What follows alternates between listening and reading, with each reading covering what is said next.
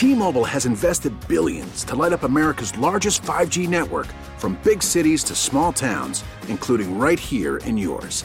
And great coverage is just the beginning. Right now, families and small businesses can save up to 20% versus AT&T and Verizon when they switch. Visit your local T-Mobile store today.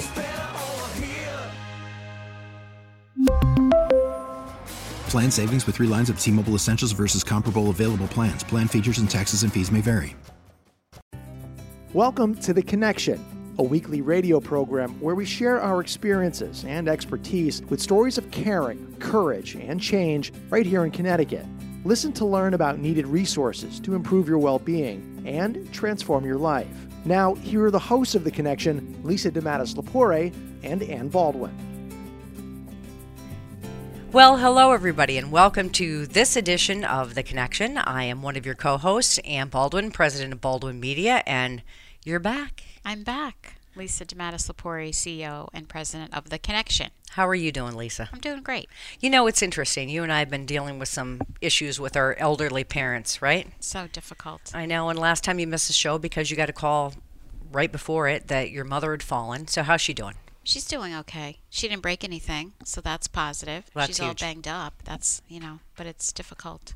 It is. Especially since my father died. It'll be a year, so it's been hard for her. It's hard. You know, I got up at 5 o'clock this morning to take my dad for a second cataract. He would have had it 2 weeks ago had he not gotten drunk and fallen in his apartment and cut his head open and ended up in the ER. So hard. Oh, my God. Isn't it? It's like you can't make this stuff up. You can't. You really can't. No, you really can't. But it sounds like at least you have a normal mom. Yeah, well, yeah, I guess.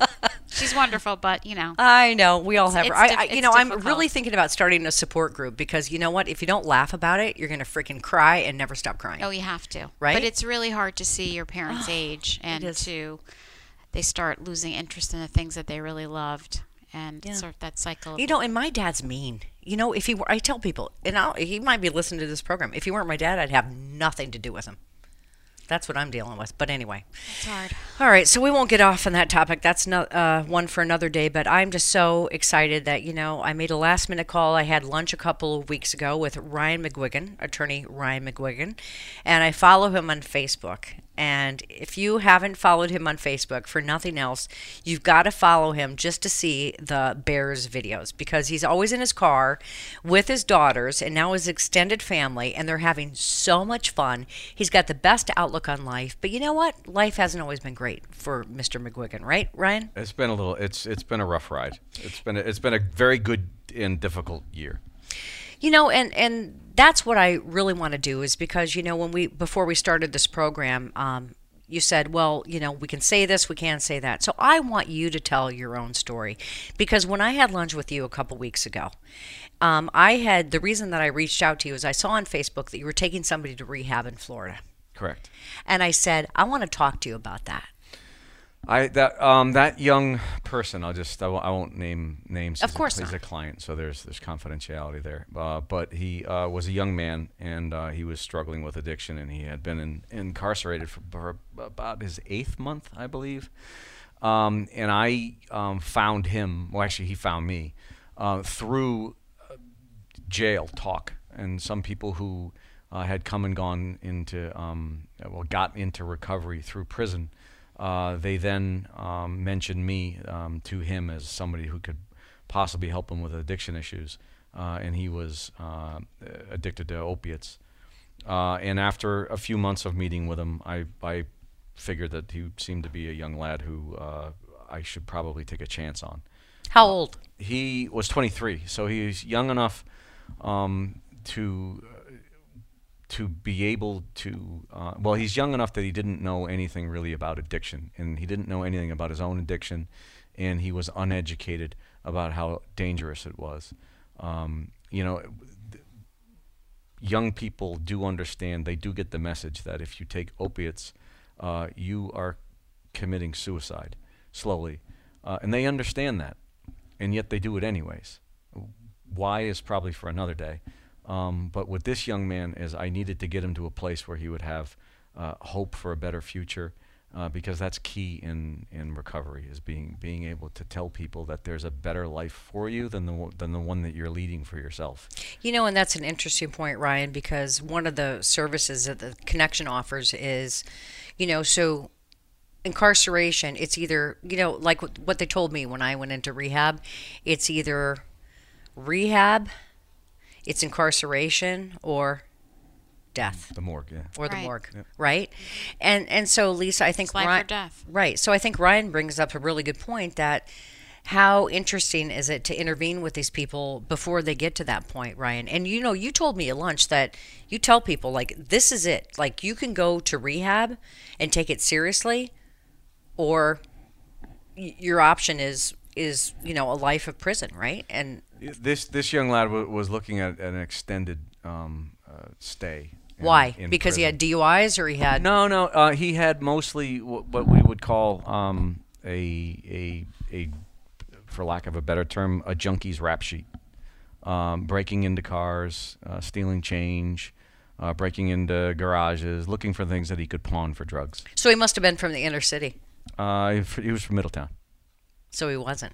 And I think that's the other interesting component, Lisa, right? Is that we're not talking about inner city kids now. We're talking about, when it comes to opioid, when it comes to heroin, when it comes to today's issues, it's not the stereotypical inner city kids. No, there was a young girl that I took to rehab about. This young man that I just took was my 52nd person I've taken Wow. to rehab. And back probably in about 3 or 4, maybe 4 or 5 years ago, there was a young lady who grew up in Avon. And she grew up in a very nice neighborhood in Avon. And she was 19 years old. She graduated from Avon High School in the top of her class. And she lived among affluent people all of her life. And when she came into my office, and she had been arrested for possession of a lot of bags of heroin, and her mother said, "I can't believe this. She did this," and she was obviously holding this for somebody else, and was in denial. And I talked to the young lady in private for about a half an hour, and we brought the mom back in, and we said, "Well, she has something to tell you. I'm not going to tell you she is." And she told her mother that she had a 35 bag a day heroin addiction. 35 bags a day. How she was alive, I had no idea. And so I was able to convince Mom, after a lot of tears and anger and shock, that the best place for her daughter was to go to Florida. And so I got her on a plane that afternoon, I believe, and I took her on a 4 o'clock down to Florida, and I got her into rehab. And she is today, she's on one of my Facebook friends, and I see her. I'll just call her Kat. That's her nickname. And I see her on Facebook every day, and she is she's one of the good examples. That's wonderful. Of how you can recover and you can have a better life. So, Lisa, you see this. I mean, you see day. the destruction. You see, sometimes it takes, sometimes it doesn't take. And the fact that you, Ryan, and we'll get into the fact in a minute that you, as myself, you're a person in recovery. When we had lunch, you didn't know that about me. I didn't know that about you. And it's so great. It's just like, it's so neat to meet somebody like, a Ryan McGuigan, who is so successful, who's the best dad, who just got married, who's expecting another baby any minute. Probably by the time the show airs, you would have had him. No, it'd be a month. She's due on February 8th. Okay. Oh, cool. Okay. So I still have a month of peace and quiet. I'm not so sure about that. But, I just love it. I love it to see that real people are putting a face and a voice on their recovery. And that's what we have to do if we're going to help people. And it's mainstream folks, And that's where, again, the connection comes into play to say, you got to treat this, it's systematically, sometimes from the family down and sometimes from the person up. It doesn't just start with the individual. There's stuff that went on in our lives that had made us, absolutely. right? And you see it every day, Lisa. We do. We see it every day. And, we see every walk of life, from the most affluent, just across the spectrum. So really, addiction is not prejudice. We see that on a regular basis. I don't think society always realizes that. They don't. And They classify it with, certain kind of individual, and that's not true. It's not. And, and Ryan, it's interesting to me because, back in my channel 30 days, Your dad was my go-to guy. Like, he was the main attorney, and he was like, that name still resonates with so many people. But it's not always what you think it is, right? So can you talk a little bit about your story? Because you've had one hell of a year, good and bad. Yeah, I got sober almost 10 years ago. So our baby is due on February 8th, and God willing, I'll have 10 years of sobriety on February 9th. Oh, wow. Wow. Yeah, so I'm looking forward to that. I'm also hoping that she's born on February 9th because I'll never forget her birthday. But I went to rehab 10 years ago. I was a typical Irish kid who just started drinking when I was about 16, and I think I had my first beer with my dad watching a Celtics game. And it seemed in my family and in my culture very normal for people to drink and to drink in excess, and it almost was a point of pride for males in my demographic to try to outdo one another who could drink the most. And so I always was a very good student, and as your point, Lisa, the addiction doesn't discriminate, and it also has nothing to do with how smart you are or intelligent. Because I was always an A student. I went to boarding school, and I went to fine college and law school, and I was a great student, and I graduated cum laude in everything that I did. And I was a binge drinker, and so I would drink on Fridays and Saturdays. And I told myself, well, if I just do that, I'll never become an alcoholic, because alcoholism was, has, and is in my family, and will be, because we are genetic alcoholics. And my grandfather was an alcoholic, my other grandfather was an alcoholic, and there have been people in my family, obviously I'm not going to out them. And you have to pay attention to that, don't you? Yes. I mean, that's the thing. It's like, my dad is an alcoholic. He won't admit it. Guess what? But how My do you... father was an alcoholic. Really? Yeah. And it was And funny. he was an attorney, and he was on the Mensa Society. Functional. Functional. Functional alcoholic, Yeah. right? That's what I was. Yeah. And I was with my dad the other day at the memory care doctor, and he goes, I tripped over my shoestring. I said, really? You know what, Dad? You didn't. You were drunk. You were messed up. And it's in your report. It's in the ambulance did a breathalyzer, and so quit denying it. But you can't fix stupid, right? I mean, what are we going to do? What can we do? But see, Lisa, you don't have the addiction. No, I don't. I think maybe it's the Irish thing. She's Italian. We got the curse. Northern Europeans, and there's I've studied a lot about it. There's an interesting theory behind it with Northern Europeans, and it has to do with water. And so in medieval times, after the fall of the Roman Empire, I'm not going to get too deep into history, but it's my hobby. But the fall of the Roman Empire, obviously with aqueducts, water is very important to Romans. Northern Europeans had well water. And when you're drawing up well water, and they didn't have a very good idea of keeping things clean, they would urinate near their well and obviously get themselves diphtheria and die of diphtheria. So the only safe drinking water was water that had ethanol in it, because it would kill any and all bacteria. So people drank mead. And young children drank mead as well, because they didn't drink water. So they would either drink breast milk, or they would have goat's milk, or they would have mead at a very, very young age, even like 2-3 years old. The Mayflower landed in Plymouth because they ran out of beer. That's a true story. They ran out of literally drinking water, because the only thing they had to drink was mead, because it wouldn't get bacteria.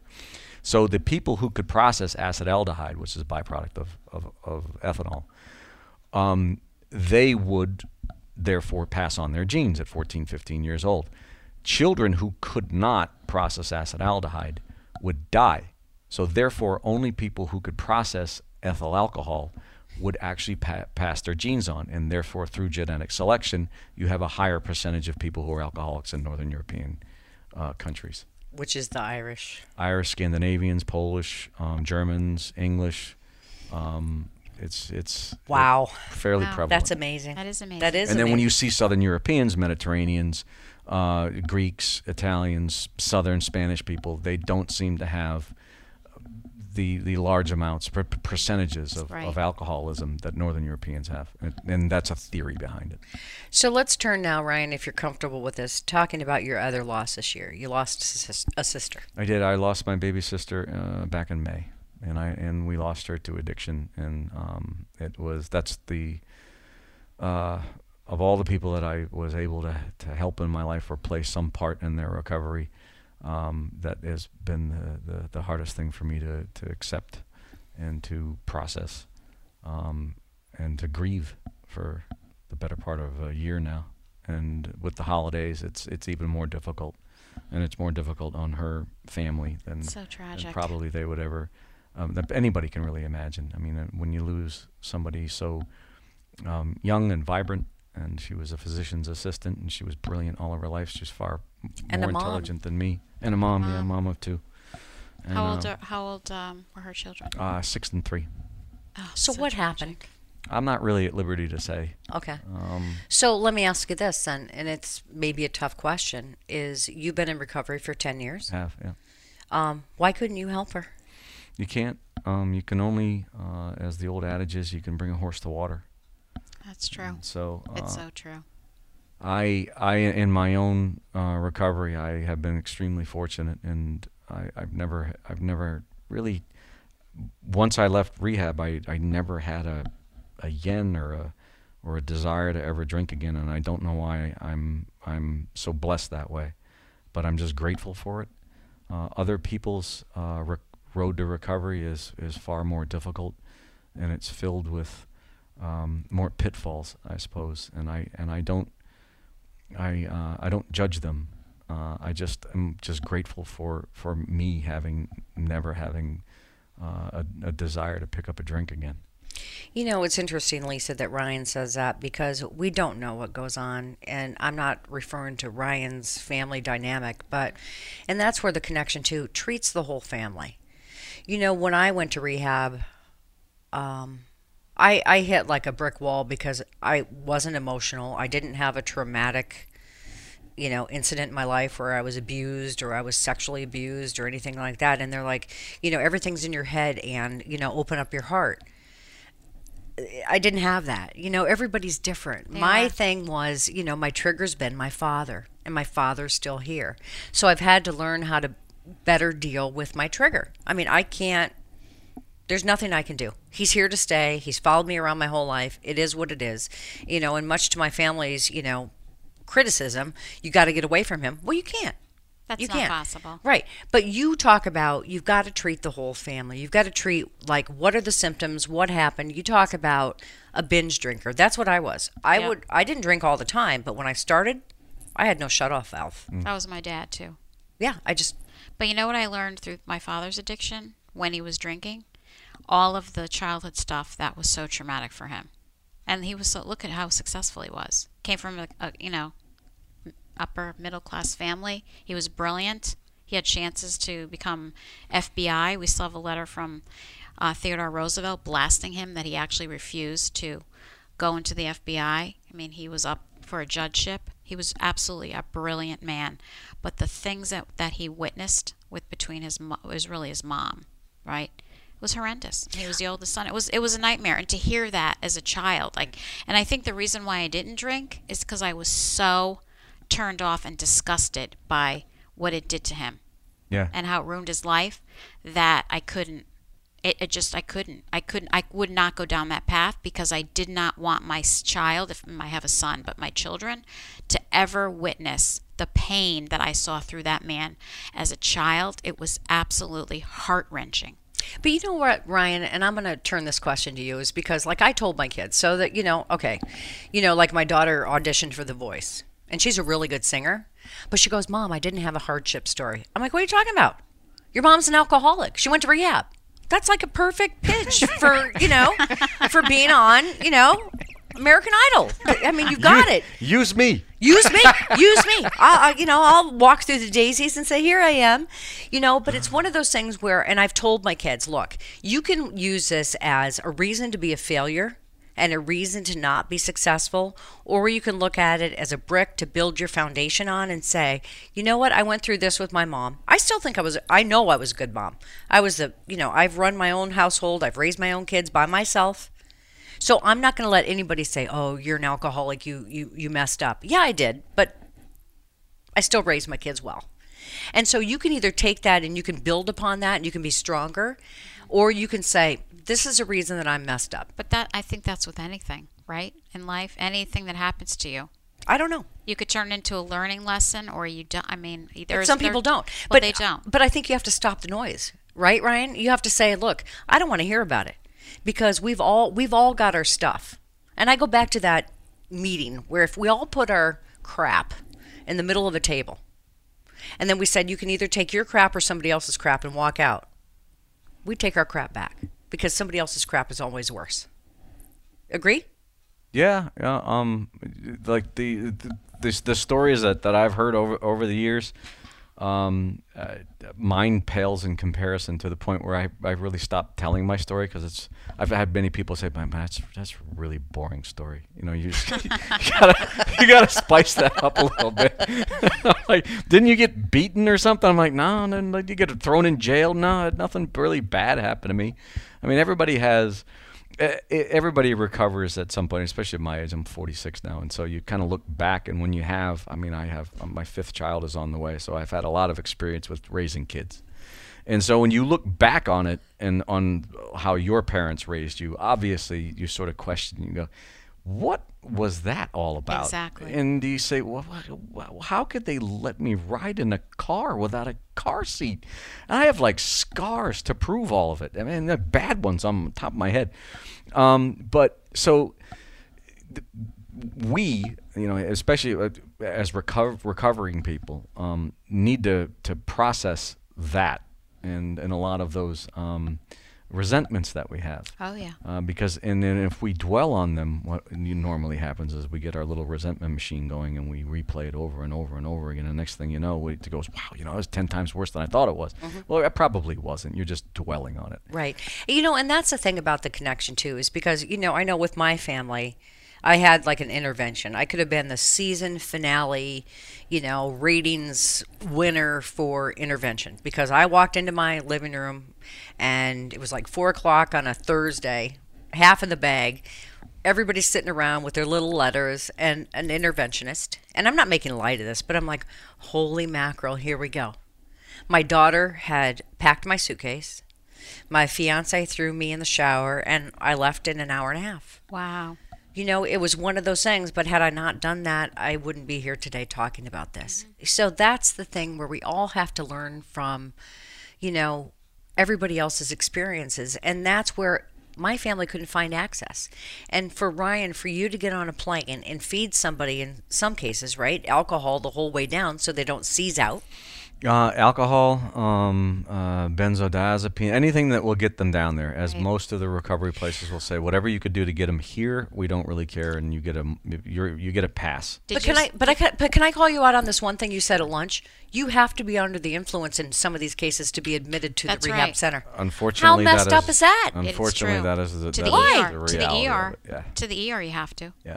Emergency because they'll room. pay for the medical expenses, but they won't pay for the rehab. These insurance companies. It's true. The ERs will not take you. They won't take you if you're under the influence of opiates. However, if you're going through opiate withdrawal, because it's not a life and death situation. Ironically, you think it would be, but it's not. They just get very sick. It's so crazy. But withdrawing from alcohol will kill you. Yep. So Ryan, there's a lot of people out there that have a loved one that need to go somewhere. Do you open up yourself to help people?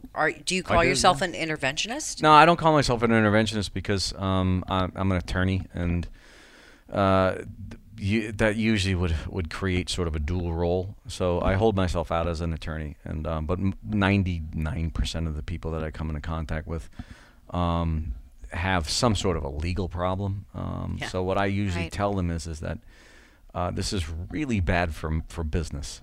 That I try to help people with their legal problem, but I always tell them that you have an underlying life problem. And 90% of my clients all have some sort of addiction issue.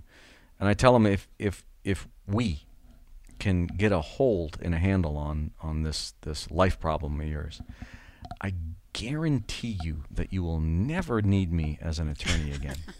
Unless it's for a closing on a house. And I said, please give us a call, 10 years down the road when you're getting married and you have a closing on a house, or you're opening up a business, you want to open an LLC. I'd love to help you. But I'm hoping that I never see you again in these circumstances to be able to ever need someone like me again, which is really bad for business. How cool is this guy? That's cool, though. Isn't it great? So if people want to reach out to you, Ryan, if they're listening to this program, but you're going to sort through this stuff, just like, the Connection does, because there's criteria. People can say, I need your help, I want to do this, but you sift through it, right? And you say, look, here's who I'm willing to help, and if you don't agree to this, good luck. Well, that's true, because I remember when I picked up my 1-year chip, I actually went back down to Florida. 9 years ago. 9 years ago, too. I went to go see my spiritual advisor, and they wanted me to speak at the school because at that time I think I had brought like 6 clients, including like best friends of mine down to rehab, and they wanted me to give a speech about 1 year out and how did you do it, kind of a thing. And 1 year, how'd you do it? Yeah, but I didn't know, and so I called my spiritual advisor and I said, Father Skip, they wanted me to know. They want to know how I did it, and I don't know the answer to it. And he said one word: obedience. And that's the criterion that I will use for clients, whether or not you will do what you are told, unquestioning.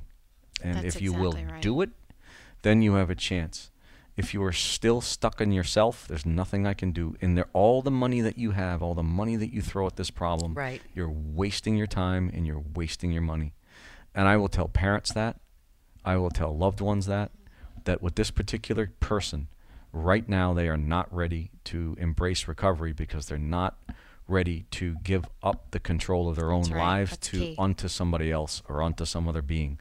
And if they don't want to do that, then there's nothing that you can ever do for them. No, That's and you true. have to want it. That's what someone said to me a long time ago. Is like, I had to want it.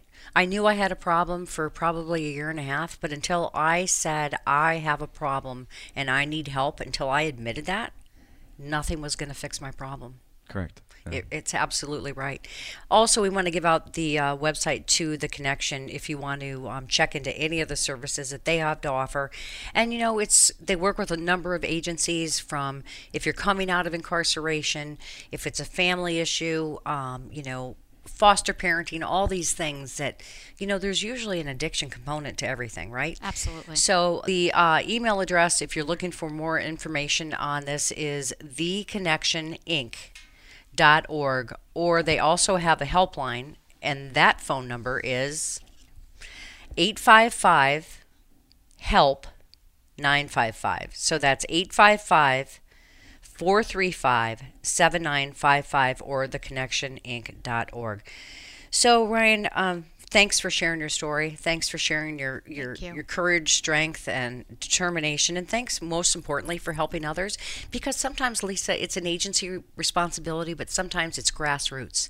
It's person to person. It's recovery to recovery, right? Mm-hmm. I think it's really important, Ryan. I think you're a role model, and I think you should really be commended for believing in the recovery process, and you're such an example for others. And the fact that you're willing to take time from your own life to get the person on the road they need to be is just really, I have a lot of gratitude and respect for what you do.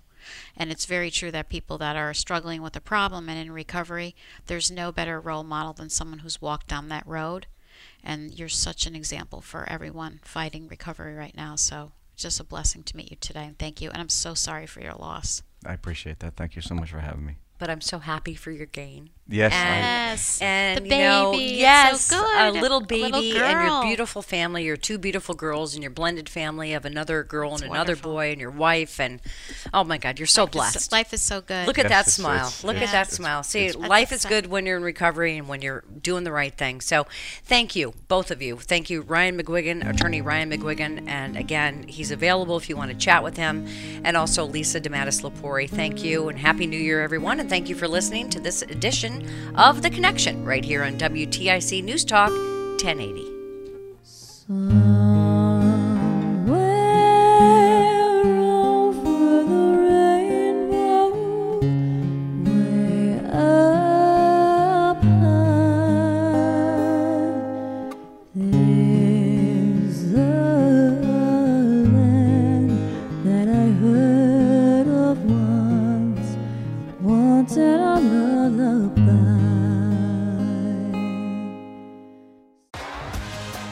T-Mobile has invested billions to light up America's largest 5G network, from big cities to small towns, including right here in yours.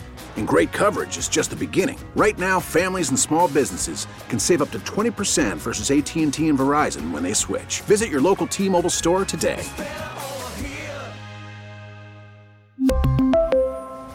Plan savings with 3 lines of T-Mobile Essentials versus comparable available plans. Plan features and taxes and fees may vary.